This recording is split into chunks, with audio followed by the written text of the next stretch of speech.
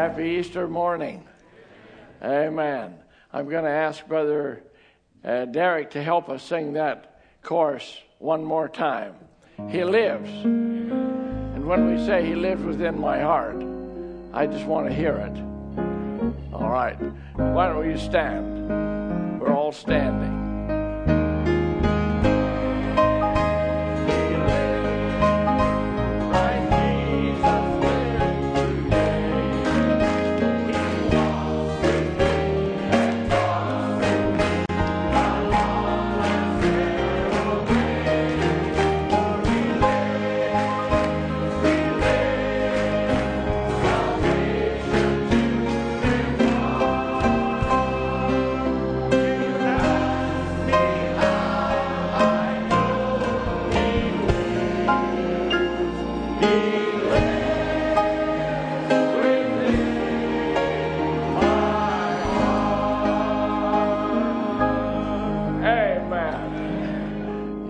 Made me believe it. He lives within my heart. I do believe it. Amen. We'll just have a word of prayer. Heavenly Father, we say, kind Heavenly Father, Jehovah Jireh, you have provided everything we have need of for our lives, for eternal life, for today, tomorrow, and whatever future we have. You have provided it. You're the great provider. We want to bless your name today, Lord. We want to be a true witness of the true vine. Lord Jesus, you're worthy of every effort that we can make. And you're worthy of all of our strength and all of our life and energy that we have. You have given us this, Lord, and we thank you for it. We thank you for voices that we can sing and praise and glorify your name, that you are the resurrected Christ.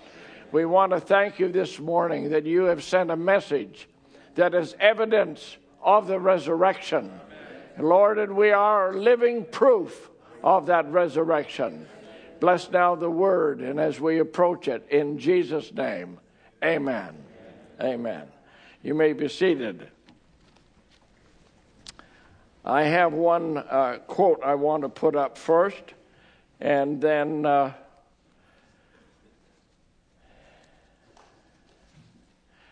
John, would you come and read this? Okay, we'll have this first quote, and I want you to be able to read it with us.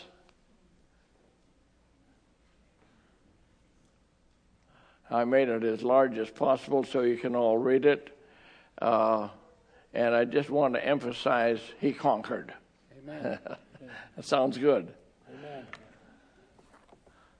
The royal seed of Abraham.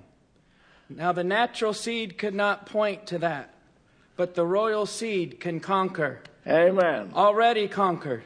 Yes. For he has gone before us and conquered every gate for us. Amen. He is now, after 2,000 years, he stands in the midst of us, yes. the mighty conqueror. Yes.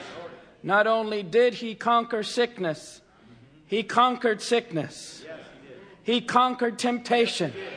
Amen. I want to just stop there for a moment. How many of you remember just 2 weeks ago, Brother Gindo had sent me an email. And he said, I'd like to have Sister Francine and I will come up for prayer. Amen. Sister Francine has had leukemia and a disease of the bones, a disease of the cancer of the marrow of the bones. And 2 weeks ago, she stood here. Her count was at 60, which I don't understand all the cell count, the white cell count. I believe it was at 60. And it needed to be around 5 or 6. And she went immediately after prayer. I don't know just which day, and that's irrelevant. But she went back, Brother and Sister Gendo sitting here. They went back to the doctor, and her count was down to 20. And they said, but don't say anything yet. So I'm being a good boy. I'm not going to say anything. They wanted to go once more. and they went once more to the doctor. And Sister Gindo, who you can shake hands with after the service, they said that her blood is perfect.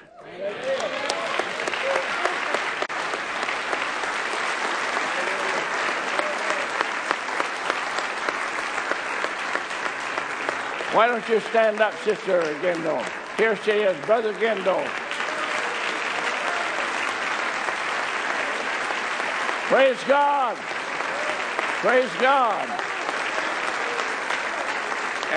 And not only that, while they're still standing, the white cell count went down to 4. Hallelujah. I say, He's risen. He's alive. And as the prophet said, and He's with us. He's here in the place. Here in this place. And not only did they say about the blood count, but they said that they what else was it they said about the marrow of the bones? There was another, it was just normal. And I want to give glory to God. It's one thing to ask, it's another thing to give glory to God. Amen. Amen. God bless you. Thank you for that testimony. And thank you for that faith. Amen. Brother Jim, Sister Joy, it's good to see you. God bless you. Have we finished this here? No, I think we just he conquered a few things there. Amen. Hallelujah. He conquered sickness. Yes. He conquered temptation. Yes. He conquered every enemy. He conquered death. Hallelujah. He Amen. Conquered hell. Yes. He conquered the grave. Yes. And rose up again. Amen. And 2,000 years later, yes, here He stands among us this afternoon. Here He does. Identifying Himself. Today. The mighty He's conqueror. Alive. Amen. He's here alive, vindicating His promise. Royal seed of Abraham. Oh my. Amen. Thank you, Brother John. Amen, amen. Isn't it wonderful? Nice to see Brother Ed Heimermeister here with us. His wife, God bless you. And all who are visiting. I want to speak on something that will be very natural for this Easter morning. We shall all be changed. If you'd like to stand one more time, I'm going to read out of Romans, the 12th chapter, verses 1 and 2. And this is the text reading that the prophet of God used for his message, the power of transformation. So if you bear that in mind while we read these two verses, the power of transformation. And in the service now, the message, you can take notes if you wish. Now, a lot of you are students or have been students, and I would expect you to absorb this as a lesson, a Sunday school lesson.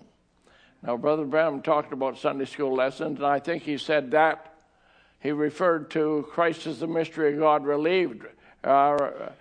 revealed, I think, and that's about a 3-hour service. So I won't be that long, but I might be over an hour, so just hang on. All right, it's been a long time since we've been studying and preparing. All right, we'll read Romans, the 12th chapter, verses 1 and 2. I beseech you, therefore, brethren, by the mercies of God, that you present your bodies a living sacrifice, holy, acceptable unto God, which is your reasonable service. And be not conformed to this world, but be ye transformed by the renewing of your mind, that you may prove what is that good and acceptable and perfect will of God. I'd like to have you notice with me the second verse, and be not conformed. We're not to be conformed to the world or the influence of the world, and I will be referring to that quite a bit, the influence of things. And then, but be ye transformed, and it doesn't just say transformed. The prophet said the power of transformation. So the emphasis today is on the power of transformation. Where is that power? And I'll be dwelling on that a bit now. Be transformed, and now he refers to the power by the renewing of your mind, that you may prove what is that good and perfect, acceptable and perfect will of God. Heavenly Father, I'm praying that you will be the speaker. Let the Holy Ghost speak. You're the only one that can speak to the very soul of the individuals. I pray that you will be the speaker. We know, Lord Jesus, you are the resurrected one. So I pray by your resurrection power, you will speak to the individual life now. In Jesus' name, amen. Amen. You may be seated. Brother Murphy Wong is going to be speaking tonight, and we're real happy about that. So I'm sure you'll hear some things of the most recent trip to China. So now I want to have you think with me about the power of transformation. Not just transformation, but the power of transformation. It's a change. Transformation is a change. And there are many things in this life, and when I wrote this down, I was aware that this would encompass everyone. There isn't anyone who has not experienced some kind of change or transformation. And it's a big subject, and I hope to touch on a number of areas, and then you can go and be thinking about it and pondering it, and let God, by the Holy Spirit, quicken that to you and make the transformation that He desires in your life. And there's various things that He uses, and I will touch on those as well. There are many things in life that can and do change or transform us. Education can change a young man or a young woman from a teenager into not merely an adult, because that is something that just happens within the individual. But it can bring a transformation. God is able to bring a transformation into an individual, and not only able, but there's something for us to do, and that is to yield and allow it happen. I'm going to be speaking about 2 or 3 individuals today, and some out of the Bible, and some are because they lived the life they lived. You are here. I want you to think about that, and then I want you to make it personal to yourself.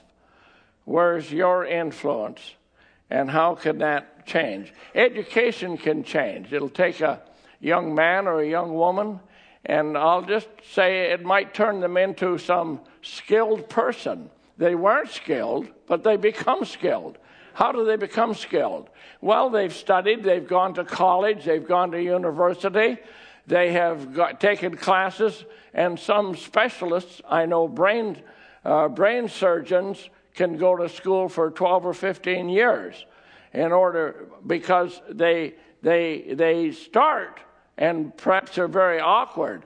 I was with Brother Branham one time, and there was a doctor, and he was from Washington State somewhere, and had gotten a bear, and so we stopped, and he was Brother Branham said, well, don't you want to save the skin? Well, yeah, he thought he might want to save the skin, but he didn't know anything about hunting. He absolutely nothing about it. And he took out a little knife that I think it was one of these, 99-cent all-in-one things, and he started hacking at the bone. And Brother Branham just said to me, he said, if I ever get sick, he said, just remind me not to call him. So he wasn't really maybe skilled or as accomplished as he should be, but we can say that what the things they studied and the people who had gone before them had made a way, and they become skilled and become wonderfully a wonderful physician, a wonderful surgeon, but it was not the power that God's talking about. They were transformed, but not by this power that God is talking about. Are you with me? I want to fix that in your mind. There's different kinds of power. There are some that we're born. We're born as a male or a female. We're born, and we develop in life. There's something within us that changes us from childhood. And Apostle Paul says, when I was a child, I spake as a child. He saw things as a child. But when he became a man, he said, I put away childish things. Not that those childish things were wrong or bad, but he had come to a different season of life. And he had changed. But that is not necessarily the power. Now, that's a power that has been put in you. But that's not necessarily the power. And I suggest to you, it's not the power that God is talking about when the prophet says the power of transformation. I want you to think about that now. The power of transformation. Who, where, when? Where's this power? Well, we shall all be changed.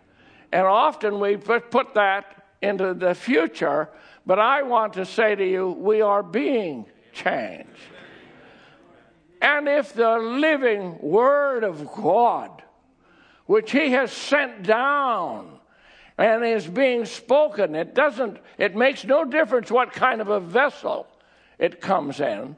But if we give it due honor and due respect, and we say, as far as I'm concerned, that's you, Almighty God. You're the Holy One of Israel. You're the Almighty. You're the creator of heavens and earth. You have spoken. You raised up Jesus from the dead. The tomb is empty. And when I say, He lives, He lives. I know He lives because He's made a change in me. Not just that I quit smoking or quit drinking or those things, because we've had a prophet saying that is not the sin. Those are the attributes of sin. But the sin is unbelief. But you have, Almighty God, I don't even know why I believe, but I believe. I believe what you have sent. I believe what other people disdain and where they're critical about, and they care nothing for it. But somehow I believe it. Why do you believe it? Because that's the power that God is speaking about. You believe it because you believe it. You may not even explain it. Jesus said, He spoke to the disciples. They didn't know why they believed it, but they believed it. And they couldn't explain it, the prophet says. They could not explain it, but they believed it. I just want to fix that in your heart and in your soul and your mind. You can believe something that you cannot explain. You can't explain why a bumblebee that is too heavy to fly and his wings are not the size that they should be, and so on and so forth, but he flies very well. Outside of our window, we have a hummingbird feeder. Those hummingbirds, they come and they drink that almost solid, I won't say solid, it's liquid. But it's very, very sweet when I see my wife make it. I mean, I hate to think I couldn't have that like that. It is so sweet. Just sugar and water, and they lap that up. But I do say, I said, I think they've used it all up. They come and fly in there, their wings beating at so many times a second, and they fly. I mean, they got helicopters beat all hollow. They go forward and backward and whichever way, and they'll take it. And they're so nervous. I would be too if I had that kind of food. They just sit there and they're looking all around, and they take a lick, and then they look around, and then they leap up, and zoom, they're gone. I tell you what, I don't know how many times their wings have to fly when they go up into the tree. Why do they do that? They're hummingbirds. We call them our hummers. Boy, they can hum. And my wife goes out there, and she'll think about them before she thinks about my breakfast. She'll go out there, and she says, I got to knock the snow off of the railing because I got to get the hummingbird feed. She said, I think that thing's frozen. So she comes in and thaws it all out and pours fresh in there and goes out there, and she'll just give a couple of whistles. Now, my wife's not the world's best whistler, but she gives a couple of little whistles, and they come zooming out of the trees, wherever they come from. And they know that the hummingbird feeder is fixed, and it's not frozen anymore. Isn't that wonderful? What made them like that? I don't know. God made them like that. No one. We can figure out and study them for years, and we are amazed at their colors. And Brother Steve Meyer from Hudson Hope. I mean, you might say these people are very, very, very near to the earth, but he's told me things, and he has his binoculars, and he has to look at the birds. He's not interested in a whole lot of sights in Vancouver, but he wants to see the birds. And he was telling me, Brother Tim, that he says, these beautiful designs that you see and the colors, he said it takes all the feathers, one on top of another, to make that color. And the design of one feather, the other one overlays it, and another one overlays it, and you need them all in order to make the design of that bird. And I thought that was just so amazing. Here someone from Hudson Hope is telling me something I didn't learn in school. Hey, teachers, there's a lot of things we can learn. And you just hang on to your seats. I'm going to talk about gifted children in a few minutes. That's going to be exciting.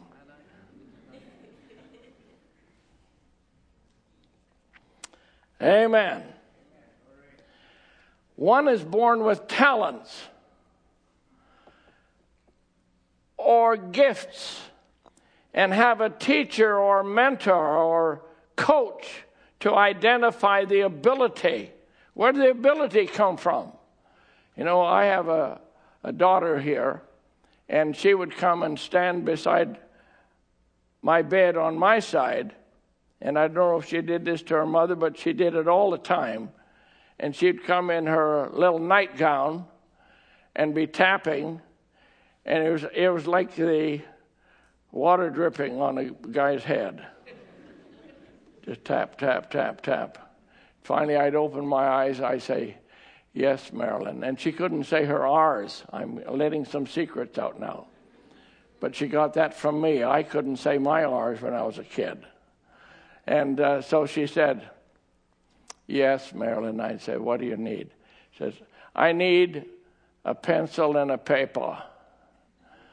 Oh, you need a pencil and a paper. Well, she's always needed a pencil and a paper because that was the artist in her that was coming out when she was 3 years old, 3.5 or 4 years old. But you know what? She needed some schooling, and she needed some teachers.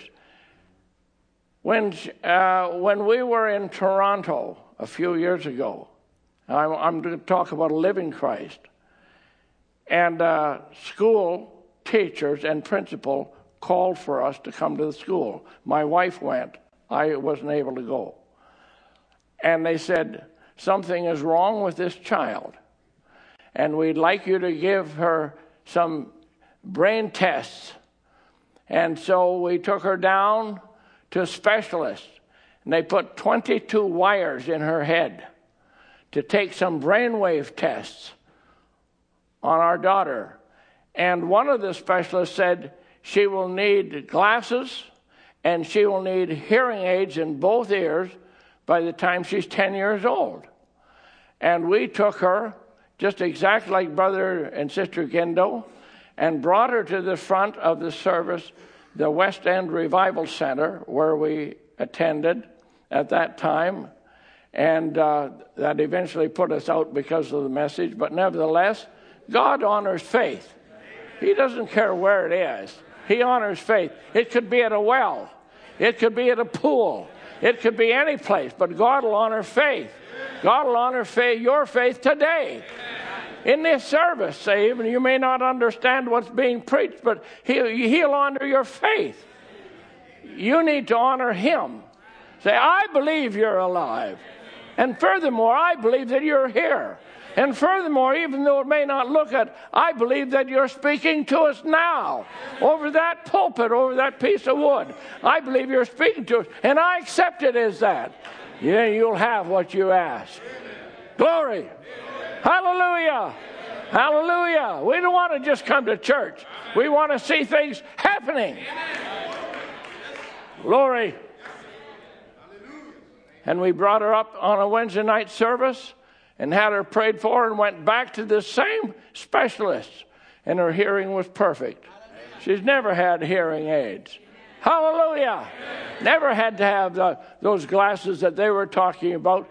And furthermore, we finally got led to a certain specialist, and he said, nothing wrong with her. He said, she's ambidextrous. It wouldn't matter to her if she started on this side of the page or at the bottom and started working up or whatever. It's all the same. He said, have you got her playing the piano? Well, yes. All of our daughters are learning piano. He said, she can't play the piano. A guitar maybe, but not to coordinate her hands that way.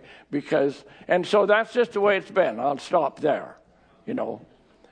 She'll pick up a pair of scissors and use the left hand to cut it and take bread and slice it with the right hand, and I don't understand it. God makes a person a certain way, but then that has to be developed.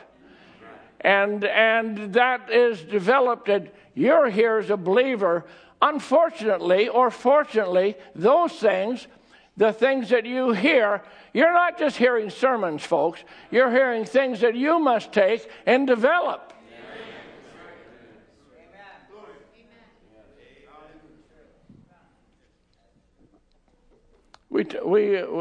Stephen Hawking passed away here a few days ago.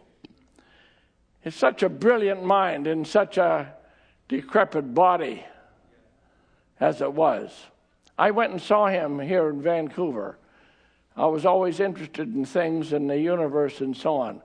And he was just way over and beyond. But that didn't happen by accident. Perhaps you or I can't reach to those kind of things. And so I don't want to just speak of things that's perhaps way beyond you. You might say, I could never do that. Well, there was a little woman. My wife was on a bus in Victoria, and a woman was getting on the bus, and she was, I think, 102 years old. She was going downtown shopping. All women like to shop. Doesn't matter how old they are. She was going down, and the bus driver went to help her. And he started to say, I hope I'm able to do that, when I'm 90 or something. And she said, young man, you don't know what you'll do. And that's what I want to say to the congregation here. because I'm going to be reading about some outstanding people. And you say, oh, well, that was this person, that was that person, that was the other person. You don't know what you'll do. You don't have to do anything that is marvel to the world. You don't have to be some great sports star to the world, but you may be a star. Let me talk about gifted children just for a moment, because I'm going to take a little while on it. But the children of God are gifted children. There's certain people that actually pack eternal life in them and with them. Don't tell me they aren't gifted children.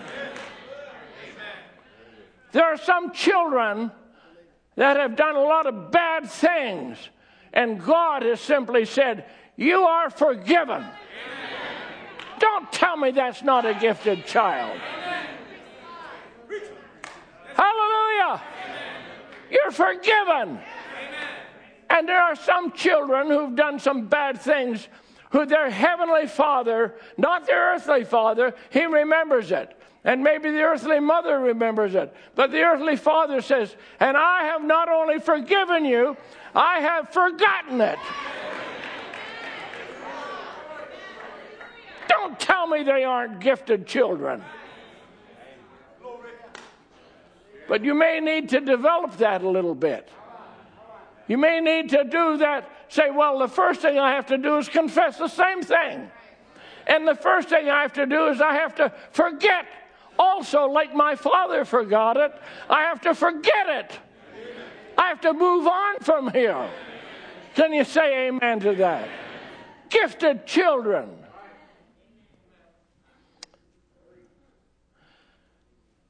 Gifts that we're born with. You say a career, well, a career, people develop things. They have to develop it. They have to work at it. You that are, I see the kids today, you young people, I see you with your pack sacks. And you go home with your books and a big load of books. I often wonder, I say that I'm going to be perfectly honest, I say to my wife, what in the world are these kids packing in their suitcase? What are they packing in their backpack?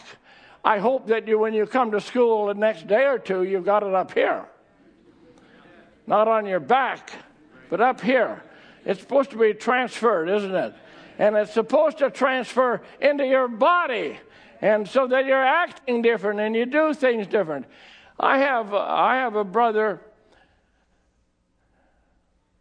very dear brother, friend of mine that's not here. He's from a black brother from Congo. But he saw some of our young people here. And we have a different culture, perhaps. I don't say it's a good culture. I'm not saying it's better. But he saw kids at the school here walk in, open the door, and just walk in, leave an adult coming in behind them. He stopped and he said to his son, who's sitting here, he said, don't you ever do that. Don't you ever go in ahead of an adult. You open the door for them because that's what they're taught. You open the door for them and you let them go on. I know when I was a child, I thought as a child, I did as a child, but when every once in a while I'd get a snap on the side of my head, and my dad would want me to wake up. He wanted me to know that I never called anybody by their first name. I'd say, Mr. Dodd, Mr. Andes, or Mr. something. That's what we did as young people and as children. That was our culture. It's not bad. It's okay. It's a kind of respect. But now, if we get very casual, one thing we want to leave is our casual approach outside. Because when you come in, oh God, righteous Father, I so love your presence. And you want to approach it differently. You want to approach it respectfully. I was very moved I've got quite a few scriptures here I'm going to give. Are we all right for time? All right. Brother Branham talks about the little girl. Now, you talk about a gifted child. She's just a little girl, but she couldn't walk right. And she came up and kissed Brother Branham's coat pocket. And the next day, she didn't need her braces, and she walked normally. And Brother Branham said she was healed. She was healed that day when she just kissed his pocket, because she was expressing her respect for the God that was in him. Not him necessarily, but the God. She doesn't know. She's just overcome with something, so she does it. And I have another example of that same thing, but we'll go on. Have I made a point yet? Okay. Gifted children, gifts that we were born with. And I read, not all children excel in academics. Some display creative or artistic or musical and leadership abilities. But all of these need to be developed. A gifted child in the Old Testament. There's one. Now, I might need some young people here, or maybe, who's 8 years old? Do we have a boy 8 years old? Anybody 8 years old? Nobody in the building 8 years old. Are you 8 years old? Which one? We don't have anybody 8 years old. Well, there's a boy in the Old Testament. He was 8 years old. He was born into royalty. So, well, I'm not there. Oh, you don't know. I'm born into royalty. According to the Word of God, according to what I believe in my heart. Said, well, have you got a ticket? Have you got a piece of paper? No, I got something bigger than a piece of paper. I've been born into royalty. You've been born into royalty. This boy was 8 years old when he was born into royalty, and when he was 8 years old, his father had died and he became the king, and his name was Josiah. That's not the end of it. You say, well, that's a gifted child. He was born into royalty. No. God gave him a heart. And a woman who was a prophetess sent a word to him and said, and God was so angry with Israel and Judah. He said he's going to break things down. He's going to turn his back on them, and they're going to be destroyed and all of these things. But she sent a message because there was that boy that was 8 years old when he was either 18. It says in the 18th year. The Bible says in the 18th year. But it might have been the 18th year of his reign, which would make him 26. So it was between 18 and 26, whatever that scripture is referring to.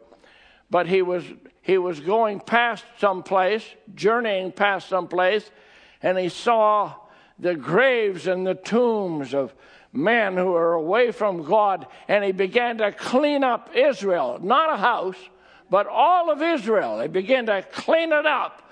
And he was so determined, he dug up the bones of the old priests that led them wrong and crushed those bones to powder and burnt them and cast them out. And he cleansed Israel.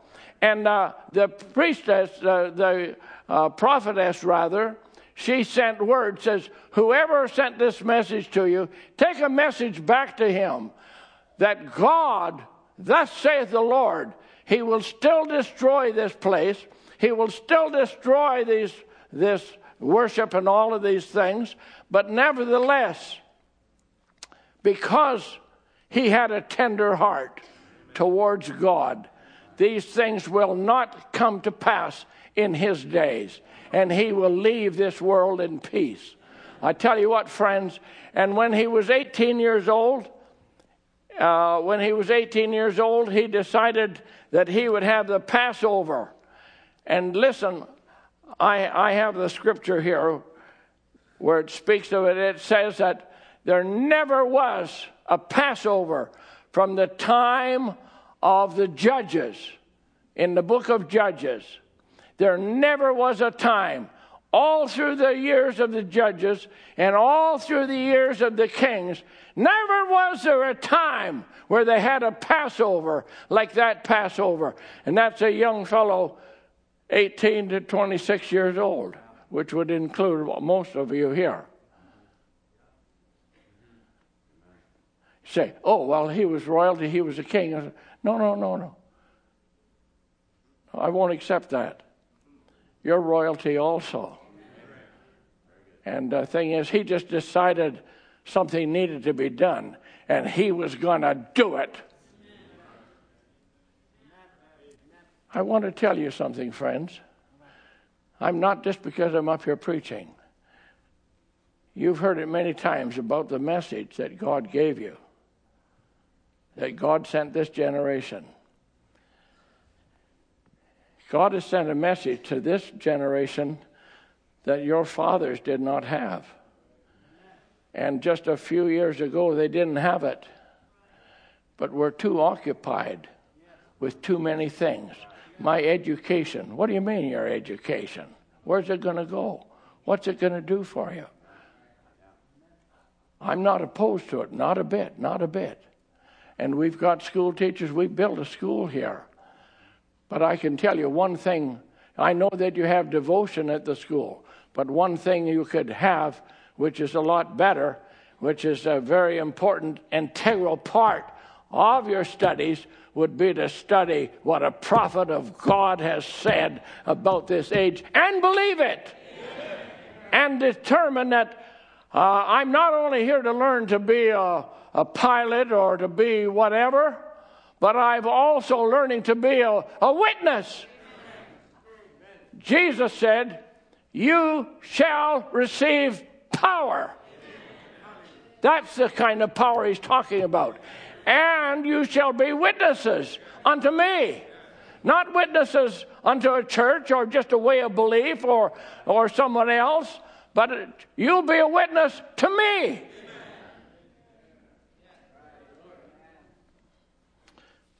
Whether you believe it or not, I'm going to speak it. That was a gifted child. Josiah was a gifted child. You say, well, and I knew while I was studying, the people are inclined to, just put that off someplace.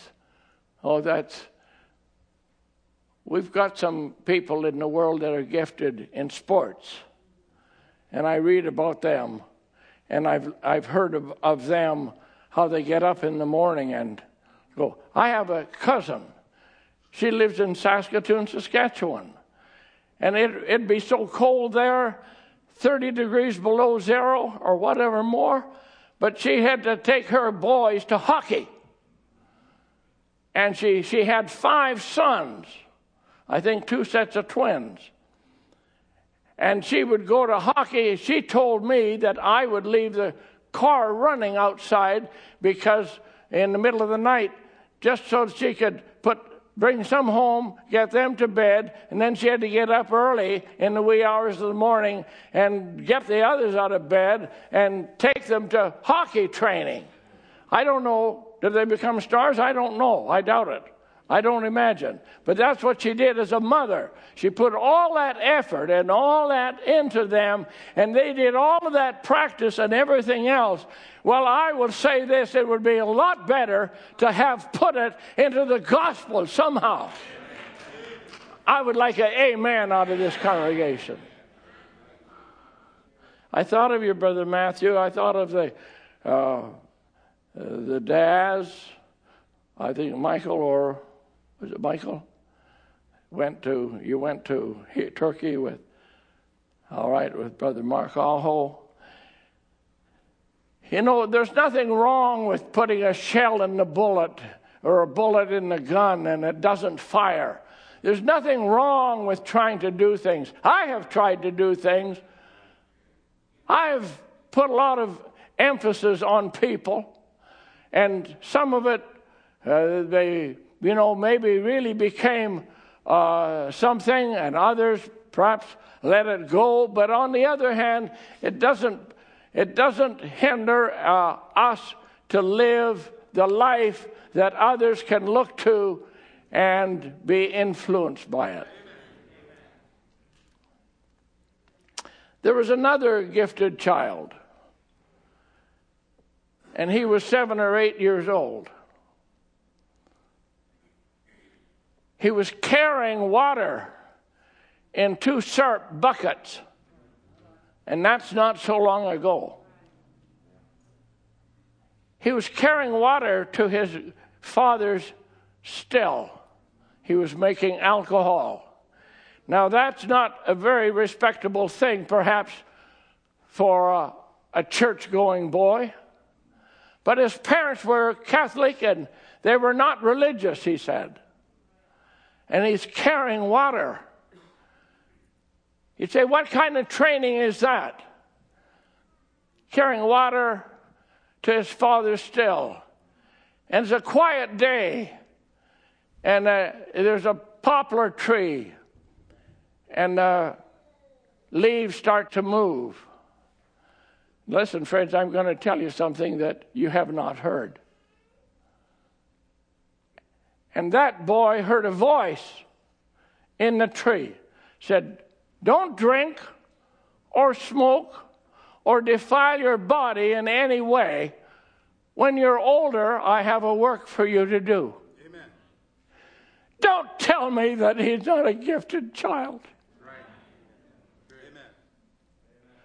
Who knew he was a gifted child?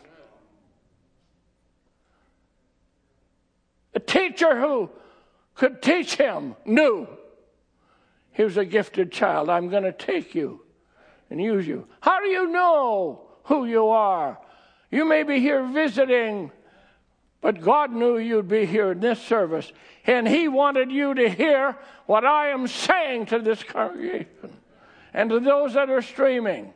We don't know. Yes, we've got to be, we've got to be plumbers and carpenters and mothers and whatever more. We've got to be that.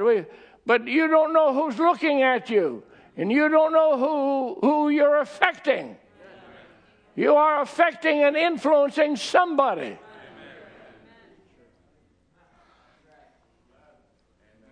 And how do you know who he who keeps the books? And the Bible says this, it's required of a servant that he be found faithful. Doesn't say you've got to be successful. So you've got to be found faithful. The world is so inclined to push and push and push people almost over the edge. You know, they've got to be successful, and they've got to meet certain budgets, and they've got to meet certain levels of, they've got to attain certain things.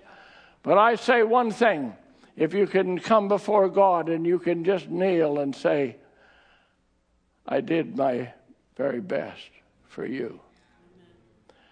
I taught my children. I was a mother. I said to my wife the other day, maybe she doesn't feel, she had a high IQ. But she said, how do you know about an IQ? So many things I didn't learn. And I've never worked. She worked before I was married to her. She was a legal steno for 2 lawyers. But she never carried on with that because we got married.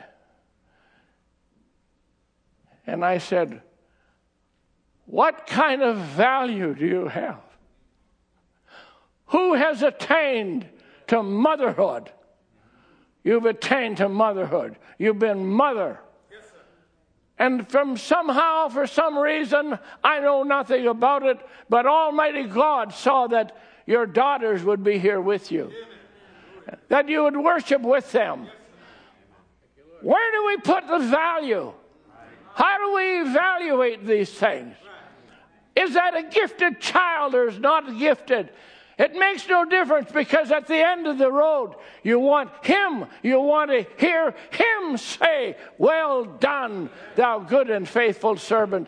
Doesn't matter whether we just hoe the field or hoe the potatoes or the garden or whatever, but we were faithful to the call of God in our lives and faithful to our place. Hallelujah. It may be nothing more than sitting in the house of God, and you're always here, and you sit in the house of God, and you always are testifying that what I believe, and this message I believe in, and this person I believe in, is something that's divine and respected as such. Now, I'm just started. Is that all right? I'm not going to drag this out. I'll be watching my time. And this young person who I said was bringing his father, alcoholic father, water for his still. He also stood in a motel room with me. And now you're looking at the person. And he said, "Brother Eddie," he said, "if you ask me what I would sooner have, 5 minutes with my daddy, or have gold bricks stacked from the floor to the ceiling of this room," he said, "I would sooner have 5 minutes with my daddy." And yet, I don't know about his father. I don't know. I know that he was an alcoholic, and maybe the prophet prayed with him, I believe, before he passed away. But this is what I said I would tell you, so you won't have to remind me. When Brother Branham was a young man, like you young men here, he went with a young girl. He calls it his girlfriend. Brother Branham has this picture taken with her daddy. It's actually on the internet, and I'm sure that many don't know, but he went with a young lady. And that young lady was the one who tried to get him to smoke. And Sister Biscoe and I were in Florida. And the pastor of the church said, "Would you like to meet Brother Branham's girlfriend?" I said, "I certainly would." He said, "Well, we'll go and get her." And a short time later, in came an elderly woman, and we sat with her and faced her. I said, Did you know that Brother Branham was a prophet of God?" "No." She said, "We didn't." Now maybe that's why you're here. She said, "He did tell us that he'd hear voices in the trees that would speak to him." And I said, "Well, would you like to receive Jesus Christ?" "Yes," she said, "I would." I said, "I'll pray with you." One of the great events of my life was able to lead her to Jesus Christ. And I thought right away of the words, "All that I loved and all that loved me." And she opened up her purse and took out a picture. It's a picture of Brother Branham in a heart piece of like showboard, small like that. And she held it in her hands. And she looked past my head, looked over me, looking into some distant place, and said, I still love him.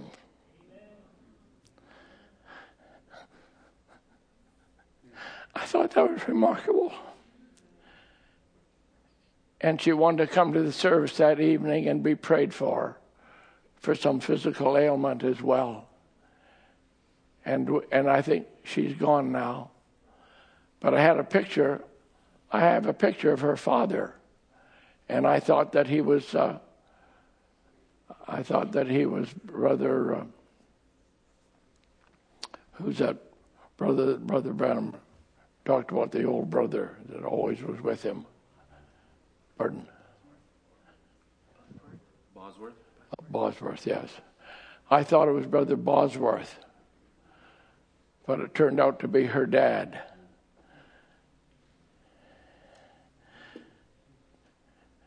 Now, he went with this girl, but that gift,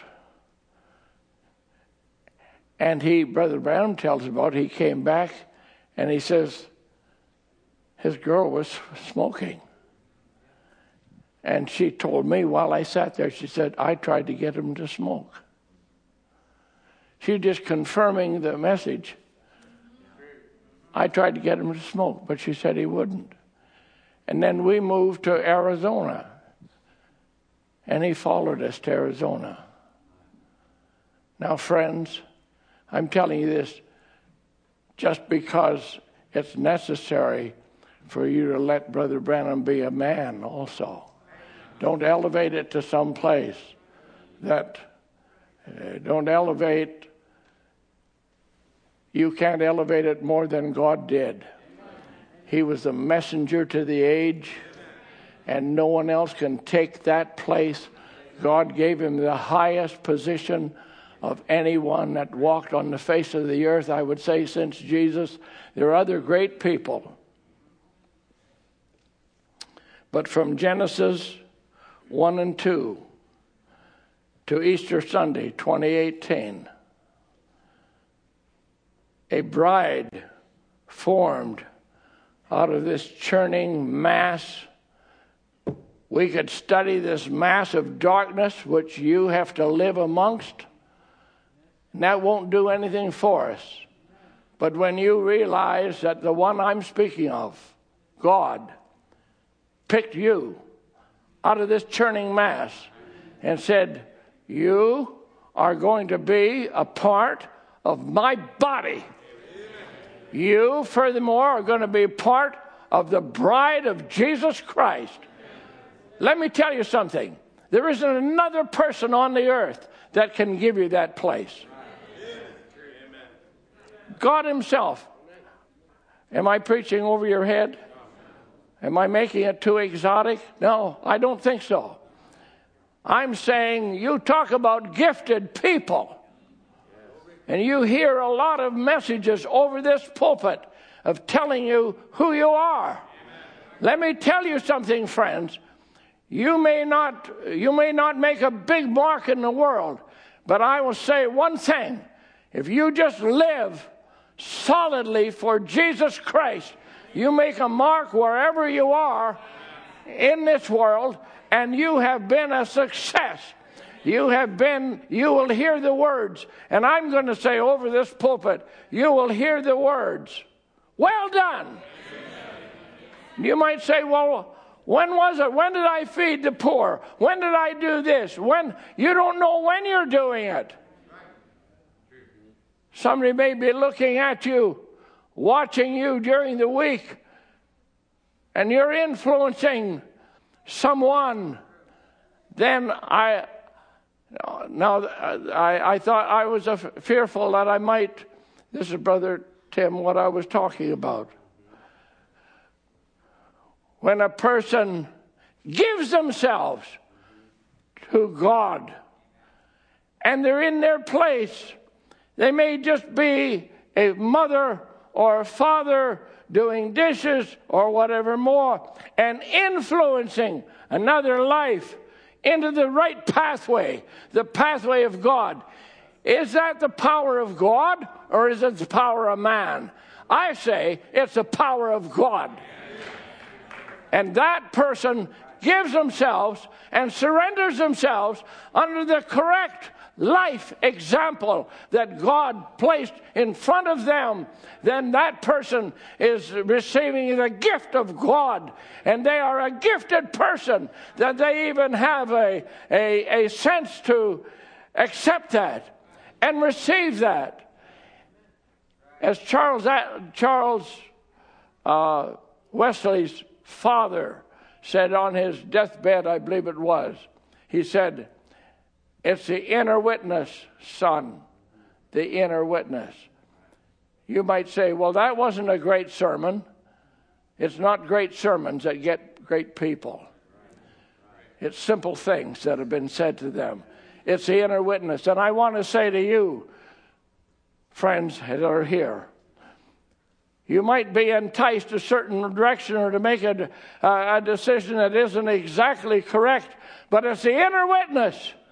And if you listen to your heart, the Holy Spirit is faithful to tell us what is right.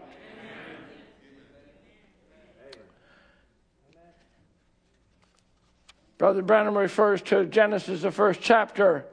Excuse me, I want to hurry along here. And he says, the Spirit of God moved upon the face of the waters. We realize that the water, and he said, the Bible said in the beginning back there, that the world was without form and void, and was void. There was nothing but just a darkness of chaos. And while I read that, I said to myself, that's where we're at.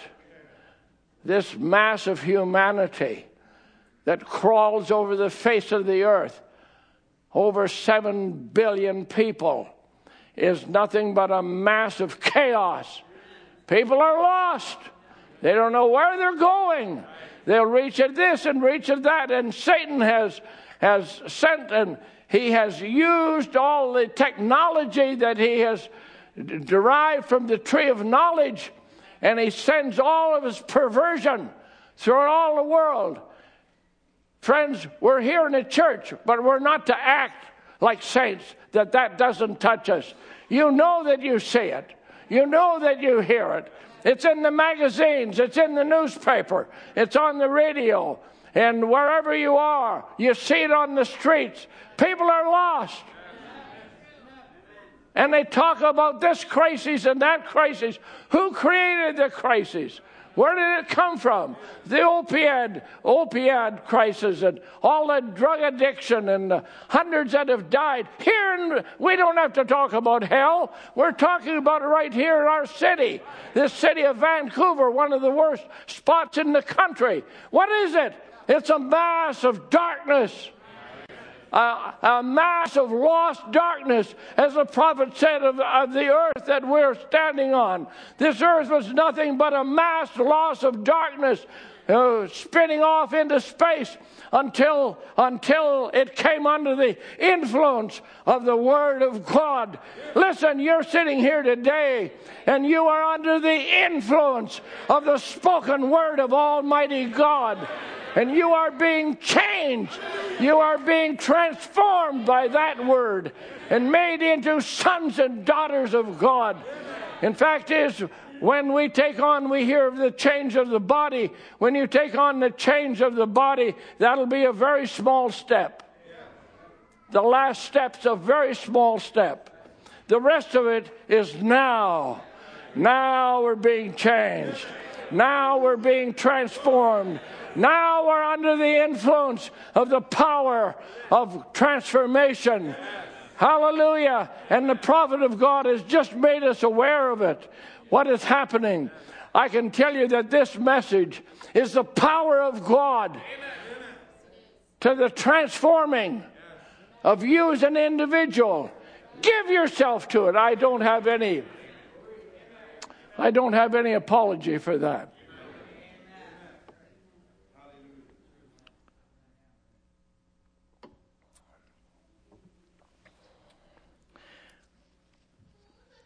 He said, and what a horrible shape it must have been in. Nothing but way into the darkness yonder without light or anything. You can say, that was me. That was me. I was out there. I was out in the darkness, just not knowing where I was going, not knowing why I was here.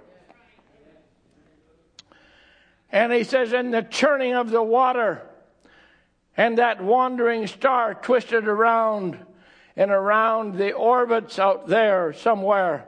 It must have been a terrifying, terrific mass of something lost, like it was.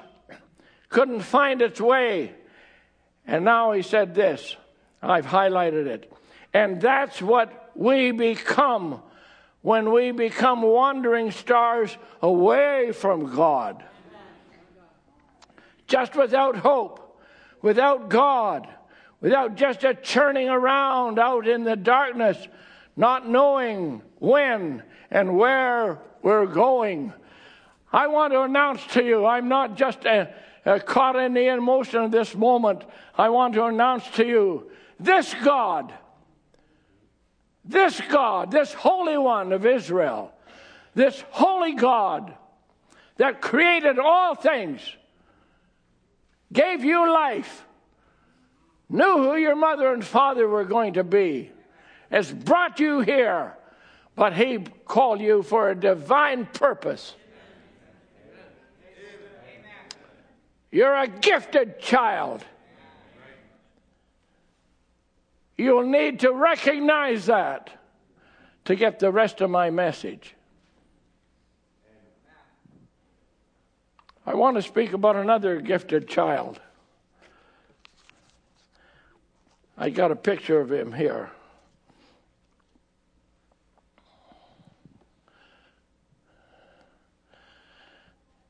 You don't know his name, but I'll give you his name and you'll know him right away.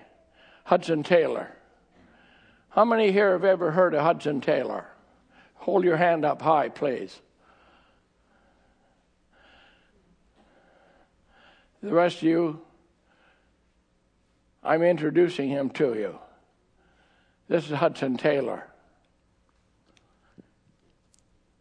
This is somewhere between the boy carrying the two little buckets of water syrup pails to his father's whiskey still. This man here, Hudson Taylor, when he was 17, who's 17? Is there anybody 17? Stand up. You'll be a good one to stand up, Abraham. Abraham Wong. I don't know if Hudson Taylor had a daddy like you have. Thank you, Abraham. He was your age when he decided, he was 17 years old when he decided he needed to go to China. He arrived in Shanghai, China, when he was about 20 or 21. He spent 51 years in China. He went there 11 times. He learned Greek,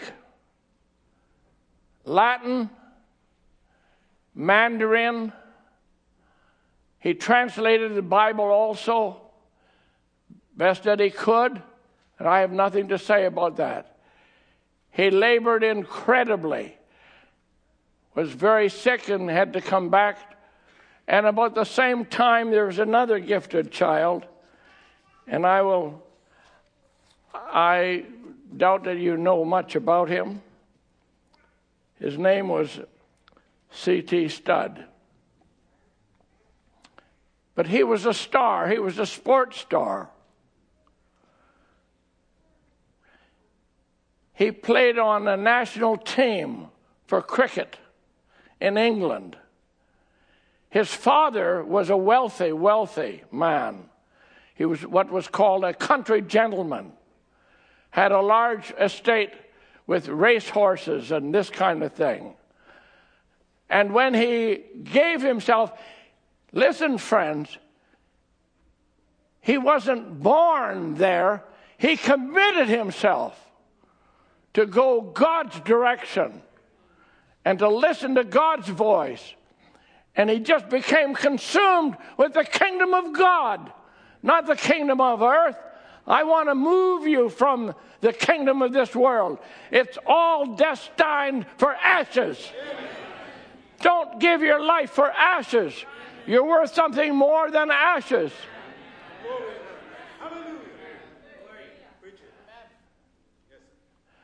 He also was a gifted child, gifted by this world's standards.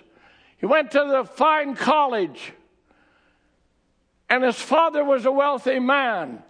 His father died and left him all his wealth. You know what he did? He gave it all away. He just gave it away. That's what he felt to do. And if you read some of the Proverbs of C.T. Studd, it'll sting you. These are not men of the ancient past. These are not men of the Old Testament. These are men in a generation, just a generation or two ago. In fact, these are men, both Hudson Taylor and C.T. Studd, are men of the generation just past, which Brother Branham called the age of the open door. And they were obsessed with the spirit that was on them for that age. We can't replicate or duplicate that. We're called perhaps for something else. And when you see burdened, someone's burdened, that is why perhaps I am so attracted, not with admiration, to Brother Murphy.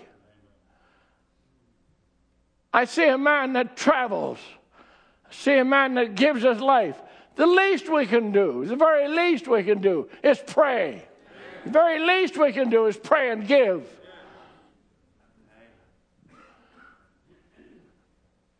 What we do in this life won't amount to a whole lot. And I can tell you this now because I've faced the other side.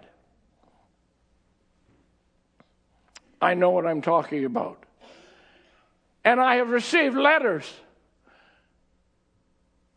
that I didn't know. I don't know the people yet. One I have met as a young man. But I have received letters that said, we stream the services of Cloverdale Bible Way. And our confidence, he says, what do you do there? I and a number of churches, he's a pastor, he said, a number of churches here in South Africa, if we see you do it, we do the same thing. If you start doing something, we do that. That didn't make me feel great. I was thankful. But I want to say this to you, friends. It's just wonderful if you can say, Father or friend, your footsteps have inclined mine. And I have been moved. I'm very, very attached to the one that you have given yourself to. I've given myself. I see that it's worthwhile. And I want to say something to this congregation. And perhaps that might not register with everybody. But I want to say to everybody in this congregation, and those of you that are on the internet, if you want the blessing of God, find out what God has blessed. If you want the blessing of God, and I was not a very smart person, but I began to realize that God was blessing this message. He had sent his word, and I cannot tell you, you may sit here and listen to me, friends, but I want you to absorb this. Please absorb this. God, when he sent out his word, and he knew that it was going to take that churning mass of darkness and bring it into a beautiful Eden, and the prophet speaks about and bring it into that kind of life. Now he sees a mass billions of people in such idolatry and such darkness, but he's going to send out his word and tell his Spirit and send his Spirit. You're going to brood over these people. I have my sons and daughters are out there. You must find them, and you must brood over them, and they're going to come. Don't tell me that the one who's given his life to be a witness, to be a testimony to these people, we don't know who they are. It might be your neighbor. It might be someone across the sea. I don't know who they are. Brother Tim, Brother John, that's why we preach. Amen. And I've told you here before, but I'll tell it once again. And I have to admit and confess that I have been all my life, from a young man in my late teens. I had a phrase that my wife said, I didn't hear it from other. And I can tell you, I didn't learn it in school. I didn't learn it from my peers. I didn't learn it. But I remember saying it. I just said, I just love the Word of God. It would speak to me. And I'd see myself, I was just an average, almost like a homeless guy. I'd just see, I felt connected with those people. I felt, and as I heard now Brother Branham say, just stand on the side of the path. See where you'd stand when the Lord Jesus was here. Friends, the foxes have holes, and the birds of the air have nests, but the Son of Man had nowhere to lay his head. He knows what the darkness and mass is, and he sent his Spirit out. And his Spirit is under a commission. Find them. Brood over them until you bring them out of the darkness and shape them and mold them into a bride. Mold them into this kind of a life. And friends, that's exactly what's happening. That's exactly what's taking place. And I want to say to you without any hesitation, you're a gifted person. Almighty God, who could have had the stars, he could have had some glorious thing, but he said, no, I want a family. I want a family. And I'm going to predestinate, I'm going to ordain how they even come. And they'll come, there's a certain part of me, a certain reflection, a certain way. I want to be seen. I want to be felt. And friends, that's why we get moved by certain things. We get affected by certain things. And we are here for one purpose, to affect the people godly. But I have been obsessed all my life.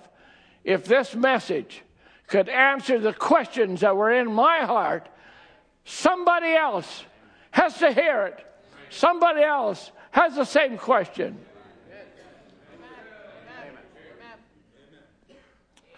Do you think that is too? Is that being too severe? I think it's try. Someone else has the same question.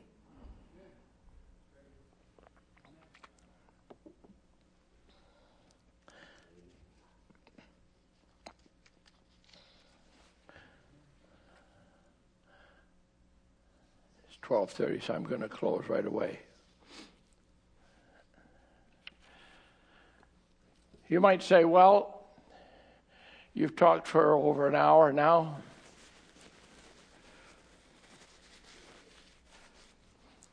What do I actually do when I leave these doors? Well, I'll tell you what to do. I'll tell you what to do. Because the Bible, which we read, tells us what to do. Our minds need to be renewed.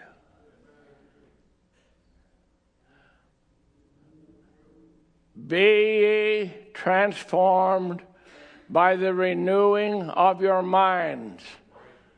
We can't put that off on someone else. You have a mind. We have a mind. You have some thoughts. And I don't care what you think about the preaching. We're not interested in the style of preaching right now.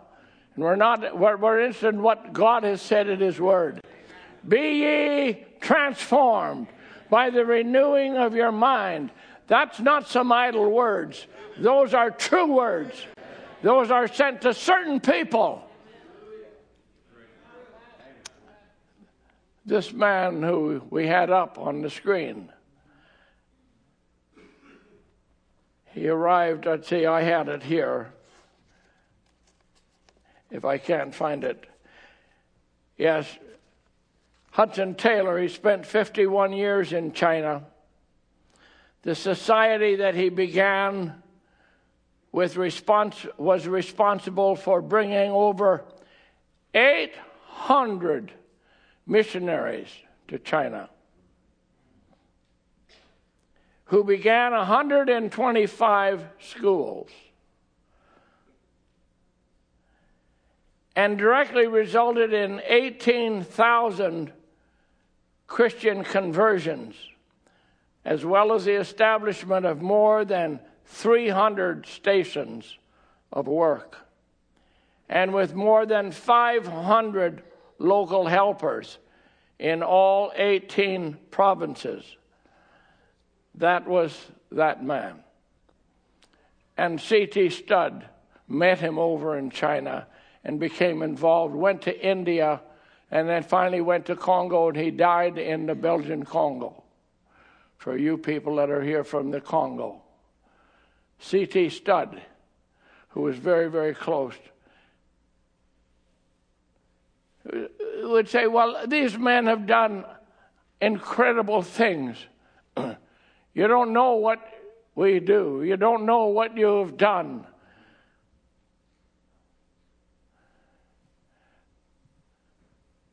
You know, my daughters have had an effect on me. People of the church have had an effect on me.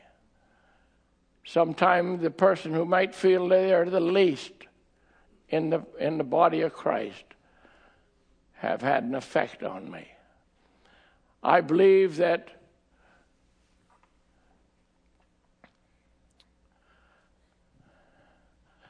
I want to believe that we were able to have an effect. And if I was able to even have that's why, friends, please, I hope I just can make it clear to you. I wasn't expecting to do some great thing in front of William Branham to make him admire us, whatever more. No, that wasn't it. It was like the woman in the Bible. And she had such an effect upon Elijah, I believe it was. She had such an effect. Hey, she's just a woman. She's looking after the house. She's saying to her husband, can't we have a place? This is a holy man of God.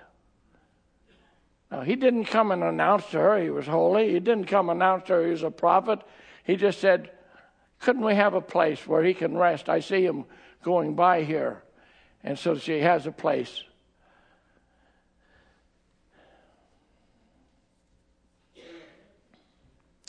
Yeah, I'll maybe tell you. We had a radio broadcast that covered all of the United States, big parts of Canada, and southern part of Africa, in an area inhabited by 87 million people. We got a letter here to Cloverdale Bible Way. And the letter said, we can no longer handle your broadcast. And Brother Roger Smith, who was with us at that time and was announcing and doing a lot of the ministerial work, he said, "What shall we do?" And I said, "Well, just wait till I get back and I'll go and see him." So I went and saw the young man. He actually had been a minister's son who was running a company, and he started out called Christian Ministries. And he said, now he had become a multimillionaire and a very wealthy man himself. So he said, we have to, in a letter, we have to discontinue your broadcast. It wasn't meaning we would be off the air, but he wouldn't handle it anymore.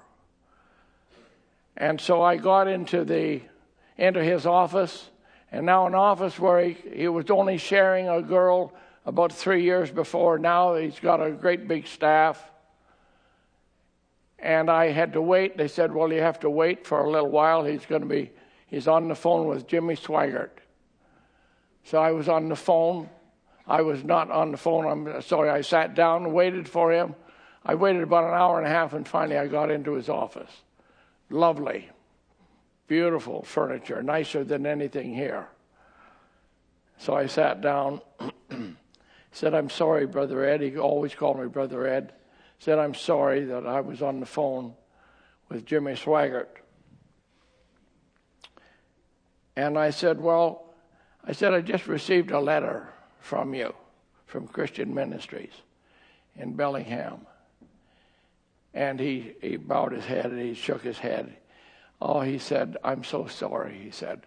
I'm so sorry that I had to send that to you.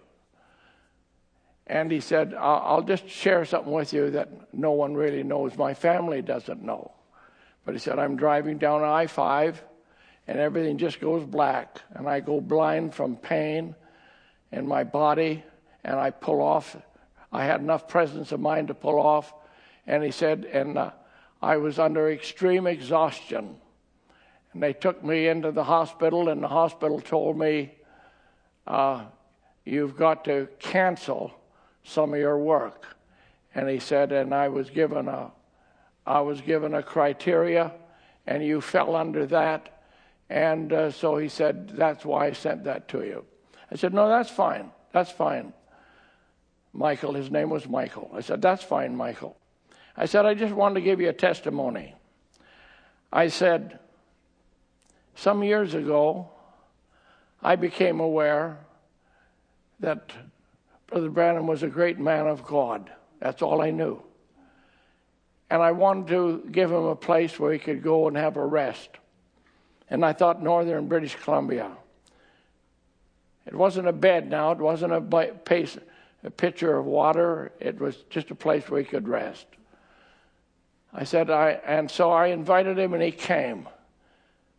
And this is what happened. And I told him the whole story. And I said he came up there, and then I said, then we wanted to get his message, or the message that God had sent. We wanted to get it into the local area. You came and actually visited us. You said you'd like to handle that broadcast. I said, I know that your father, years later now, a few years, he listened to our broadcast before it even went out to the people. Some of our people would come in here and hear Brother Branham's voice when the door was closed. And he's listening to it. Yes, he said, that's right. I said, we didn't know. Perhaps you don't know like we do now. I said, that was Elijah. That was the spirit of Elijah. God had sent it down as a messenger with a message in this time. I said, you didn't know it, and we didn't know it. I said, and I just wanted to give him a rest. I said, and from that time, and then you took the broadcast. When others wouldn't have it, you took it. And I said, I believe at that time, your business just went like this. He said, that's exactly right. And furthermore, he said, we're going to keep your broadcast. And they kept it right to the very end. Now, I'm giving you some testimony. These aren't just hearsay stories, friends. This is what happened. And if I'm not here in a year or two, whatever, God gives me time, if I'm here, I will be saying the same thing.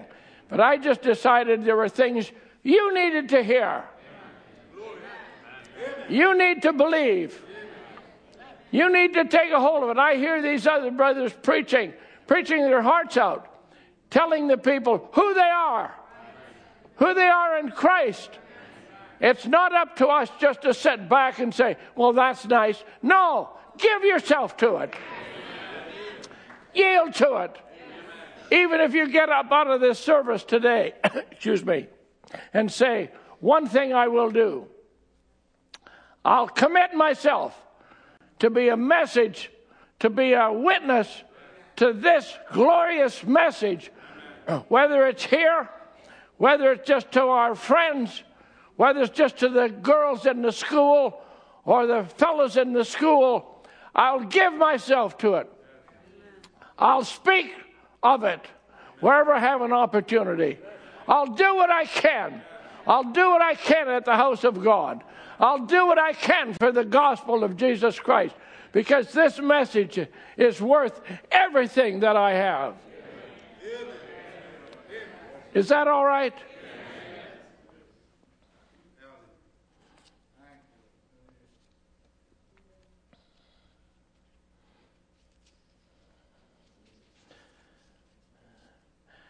I hadn't intended on spending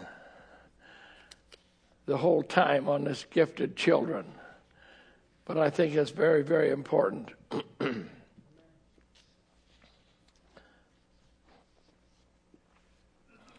I want to close with this one quote.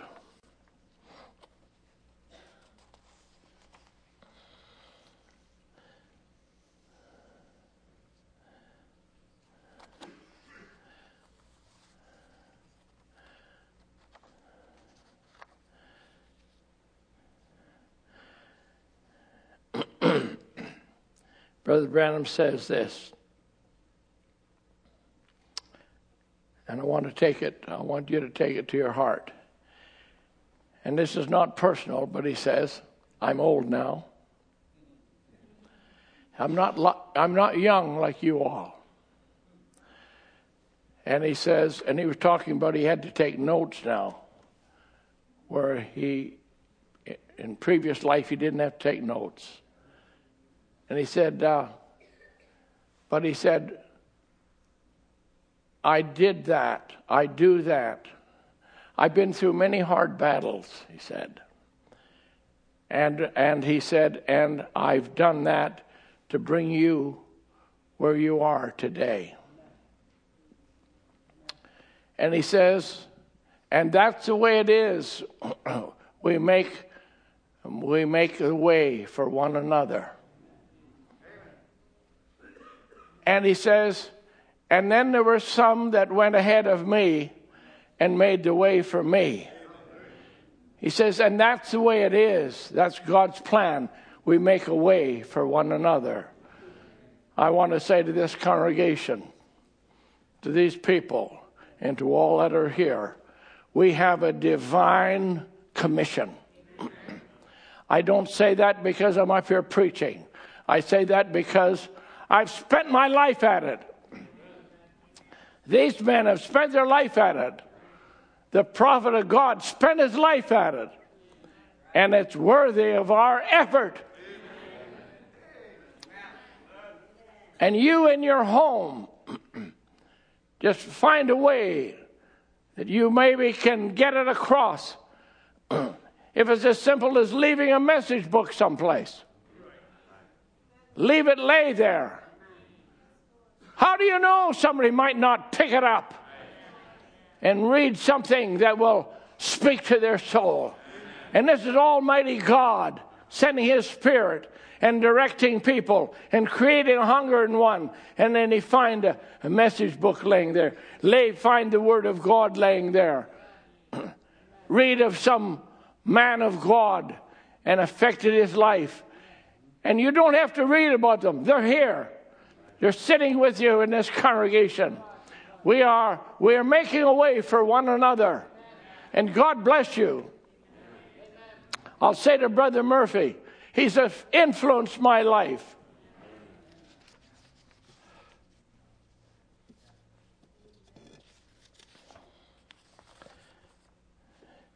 You might never have an opportunity,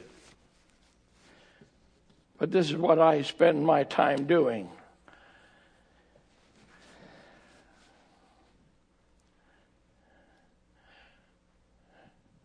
You're influencing somebody, and somebody's influencing you. And this is what Brother Branham said about influence.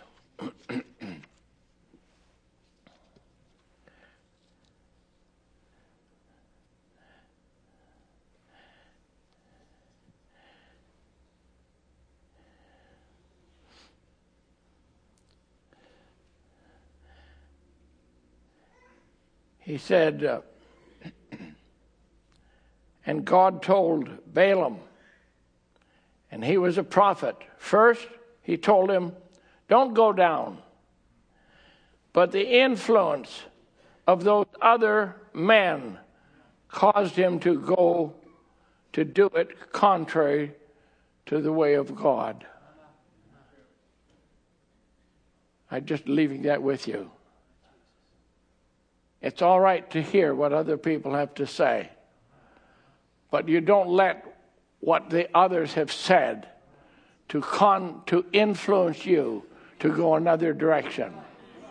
That's good for everybody, young, old, or whoever.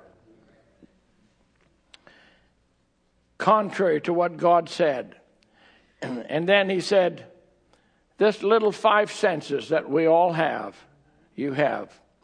He said, that's just a little world of our own. But God, he said, that we was only given so we could contact our earthly home. But there are senses beyond that, another dimension, and God is always present. Now just listen real close. This God we're talking about, the God that spoke to Lazarus, he's always present. Is Brother Branham telling a lie? No, I don't think so. In this building tonight, he said, and I'll say in this building now, today, stands Jesus Christ. In this building is hosts of angels, thousands of them, gathered around. You don't see them, but you can feel the influence of them telling you that they are here. You may not feel it at this moment, but perhaps during the service, or maybe while we were worshiping, you feel some super sense. Something comes and begins to well up within you. You might not know what it is, but I'm here to tell you, it's the influence of angels from another realm, from another world, from another dimension, trying to tell you and make you conscious, we are here. God is here. The one we worship is here. Jesus Christ is here.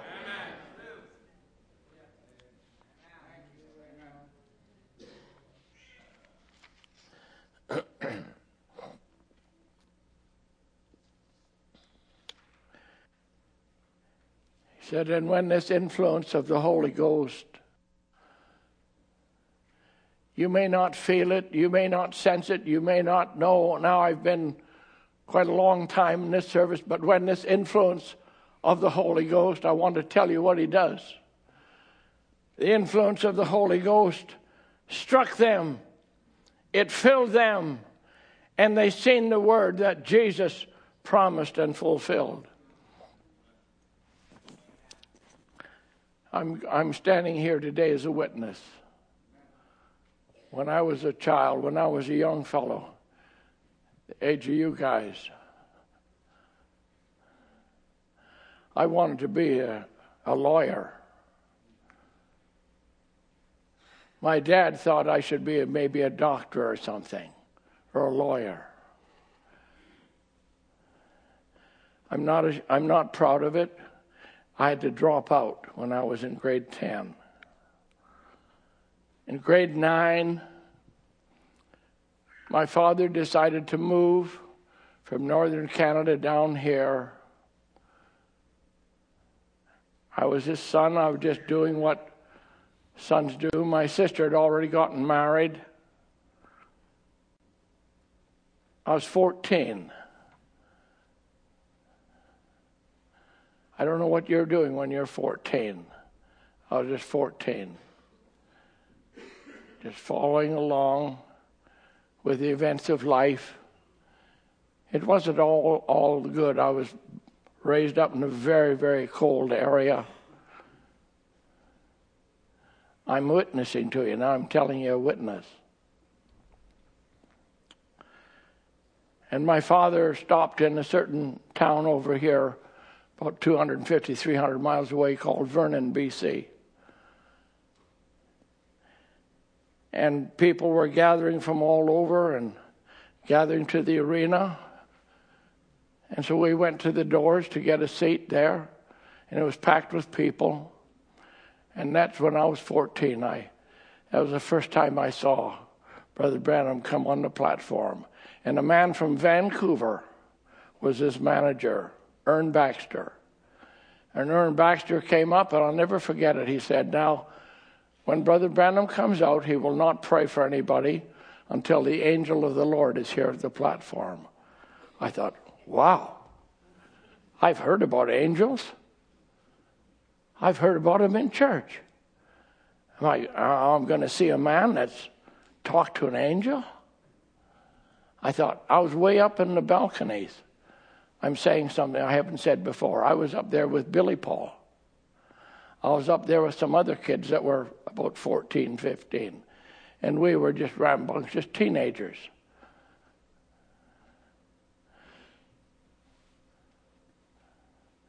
I wasn't very good in school. But I consider myself, and I'm saying this for the first time, I'm considering myself a gifted child. Because something gave a desire in me to leave the gang and come down and sit right about where Amy is, on the edge of the aisle.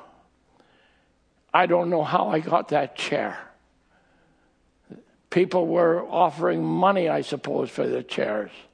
They couldn't get a chair, but I got a chair. And I sat there and I thought, I'm going to see a man that's talked to an angel. And out came Brother Branham. And that's the night I saw a blind girl healed, which I never forget. And then years later, we're just doing what comes naturally. And I end up being a preacher. End up preaching. Perhaps like Mike Andes. Just started preaching. I just thought, the Word of God would speak to me. And I still remember some of those early messages that I spoke. I spoke on, if he'd only known in what watch the thief would come, he would have watched and not have his house broken up. I spoke that. But in the midst of all of that, and now I'm going to come home where you are. There's people that have said, well, the message says this here and it says something else over there and we don't know exactly what it says.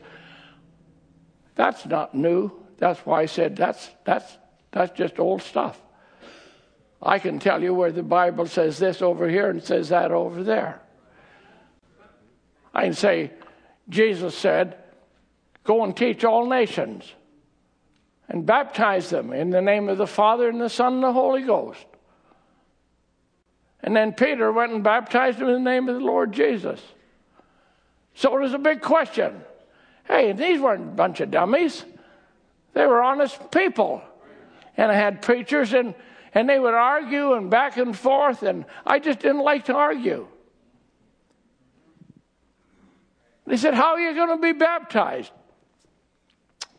So years later, I want to know this man who came out on the platform in Vernon when I was 14. Now I'm 27. So 10, 12, 13 years have gone by. Is he still the same? How does he baptize? And the big question was, is the angel still here with him? That one who said, the angel of the Lord. I believed in that angel.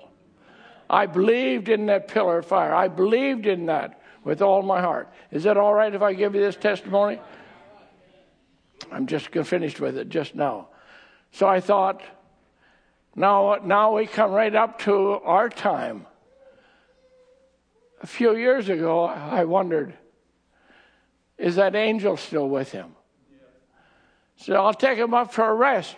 But I wondered, is the angel still with him? If the angel isn't there, I've got a big problem. And now I've talked to the native Indian people about him. I've talked to all about these things that have happened in the supernatural and the evidence of the resurrection. Is he still there? If he's not there, I'm in a real fix. So I went up, and that's why, friends, it means so much to me. And we're out in the wilderness, way out in the total wilderness. Now I'm just going to be a couple minutes yet. And I was just churning inside. That mass of darkness was inside because I didn't have an answer to some things. I preached, yeah. I played the guitar. We sang. We had services. People came. They were happy. They shook our hand. I know what church is. I know what church is. I know that people can enjoy it and have a wonderful time. Listen to me, my dear friends, my precious young fellows. I'm speaking to you right out of my soul. We're not here to create a church for you. We're not here just to create a church atmosphere. We're here to tell you this is a living message, and if it's not, I want to leave the scene and be gone out of here. But this is a living message. And so here I am now, and I'm wondering, is the angel still there? So I'm at 27, and I'm up in the mountains. And he says these words that I never forgot. I never forgot when he would say, just little things, maybe you remember this. He put up his hand, and it just was such a remarkable thing to me. Said, he's here, and now I take every spirit here under my control. That to me seemed like such an outstanding thing. He's here. And those words just were anchored, Brother Roy, in my heart. And so here we are. We're just doing what we always do. We're just hunting. I got my gun over the shoulder. We're just doing what we always do. We live up in the north, and this is what we do. We just live there. I tie my moccasins a certain way, and just wear regular clothes. I'm like the woman going to the well. But I've got huge questions inside, and they're not answerable. No man. I have wonderful ministers, and I respect them, but no one can convince me. It should be this way, or it should be that way, or the Godhead, or the baptism, and the serpent seed. I didn't want to talk about it. Now I'm telling you my testimony, because I have your ear, and I have this privilege. And I'm going to close right away.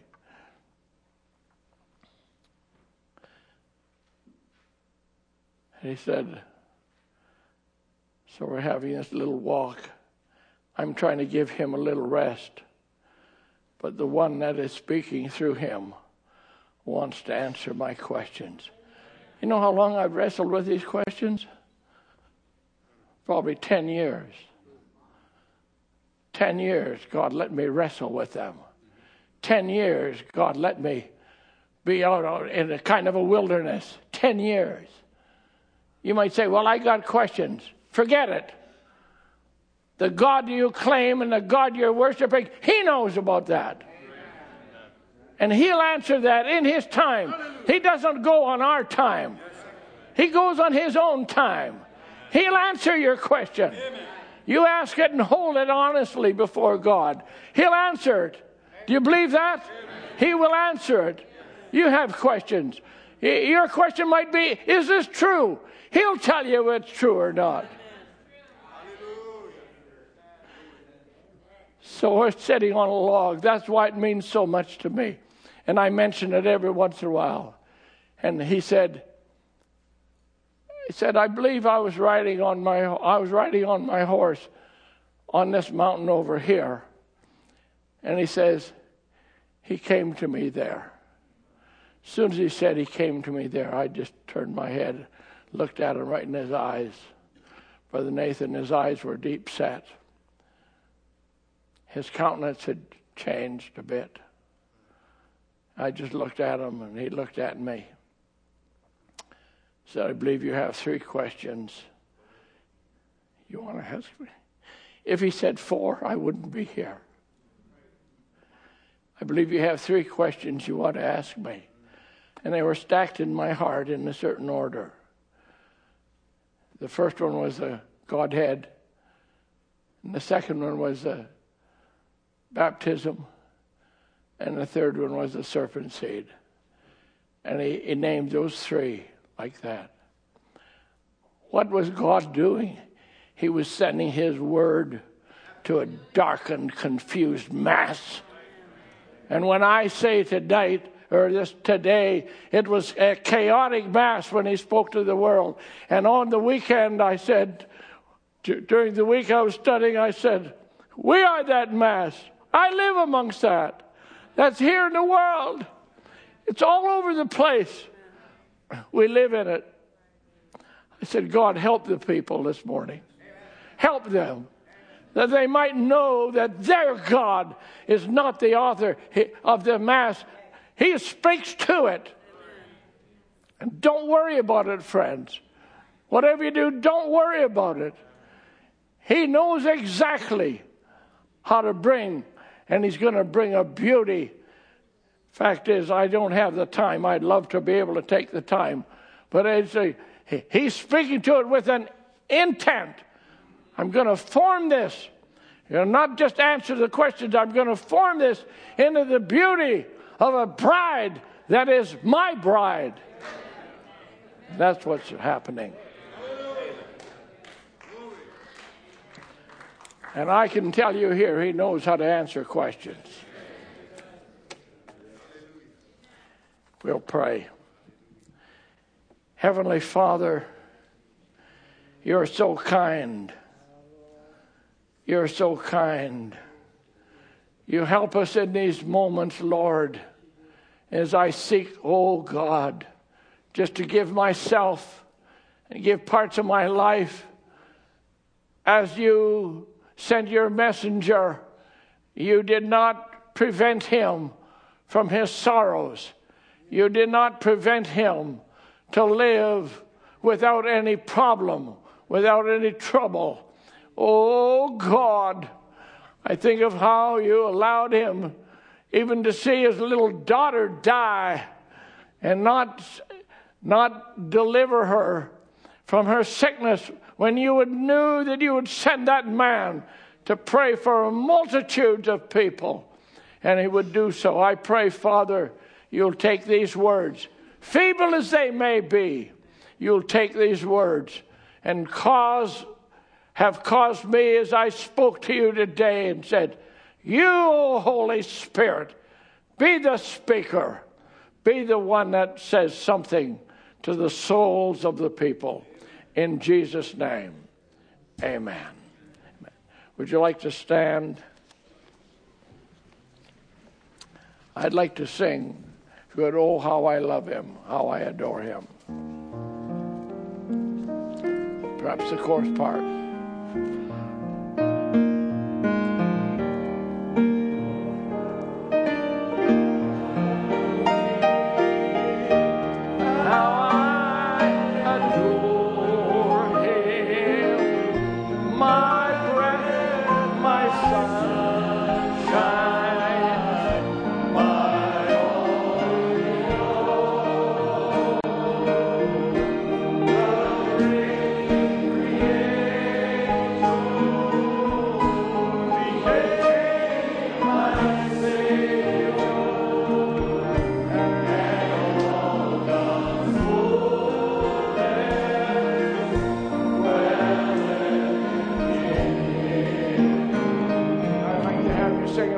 Once more, please.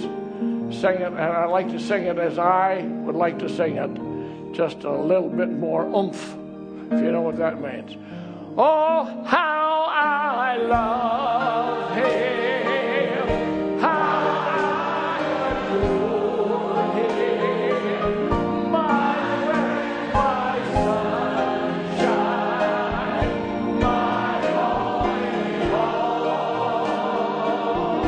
The great Creator became my Savior, and all God's fullness dwell in Him. Oh, how I love Him, how I adore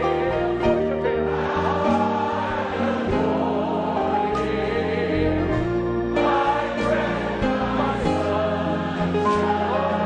sunshine, all in all. The great Creator became my Savior, and all God's fullness dwell in Him. Would you say with me, oh, how I love Him, how I adore Him. He's my breath, my sunshine, and all that I could be. Hallelujah, hallelujah. Oh, how we thank Him. We love you, Lord Jesus, we love you. We've come to the close of this service. I pray that you'll bless this people, oh God. I pray that you'll bless Brother Murphy Wong as he comes to the pulpit. May the living word of God come off of those pages, printed in black and white, but may they come off of the pages and be a living testimony to Him and what you've done for the people, oh God, in His country. I pray now you'll bless the word to us and the words that have been spoken now this morning, Father.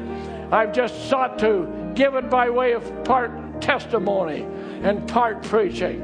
I pray that you'll bless the people, Father, in the name of the Lord Jesus Christ. Amen and amen, amen. Hallelujah. Just turn to somebody and greet them and thank them for being here and being with you and being a part of you. God bless you.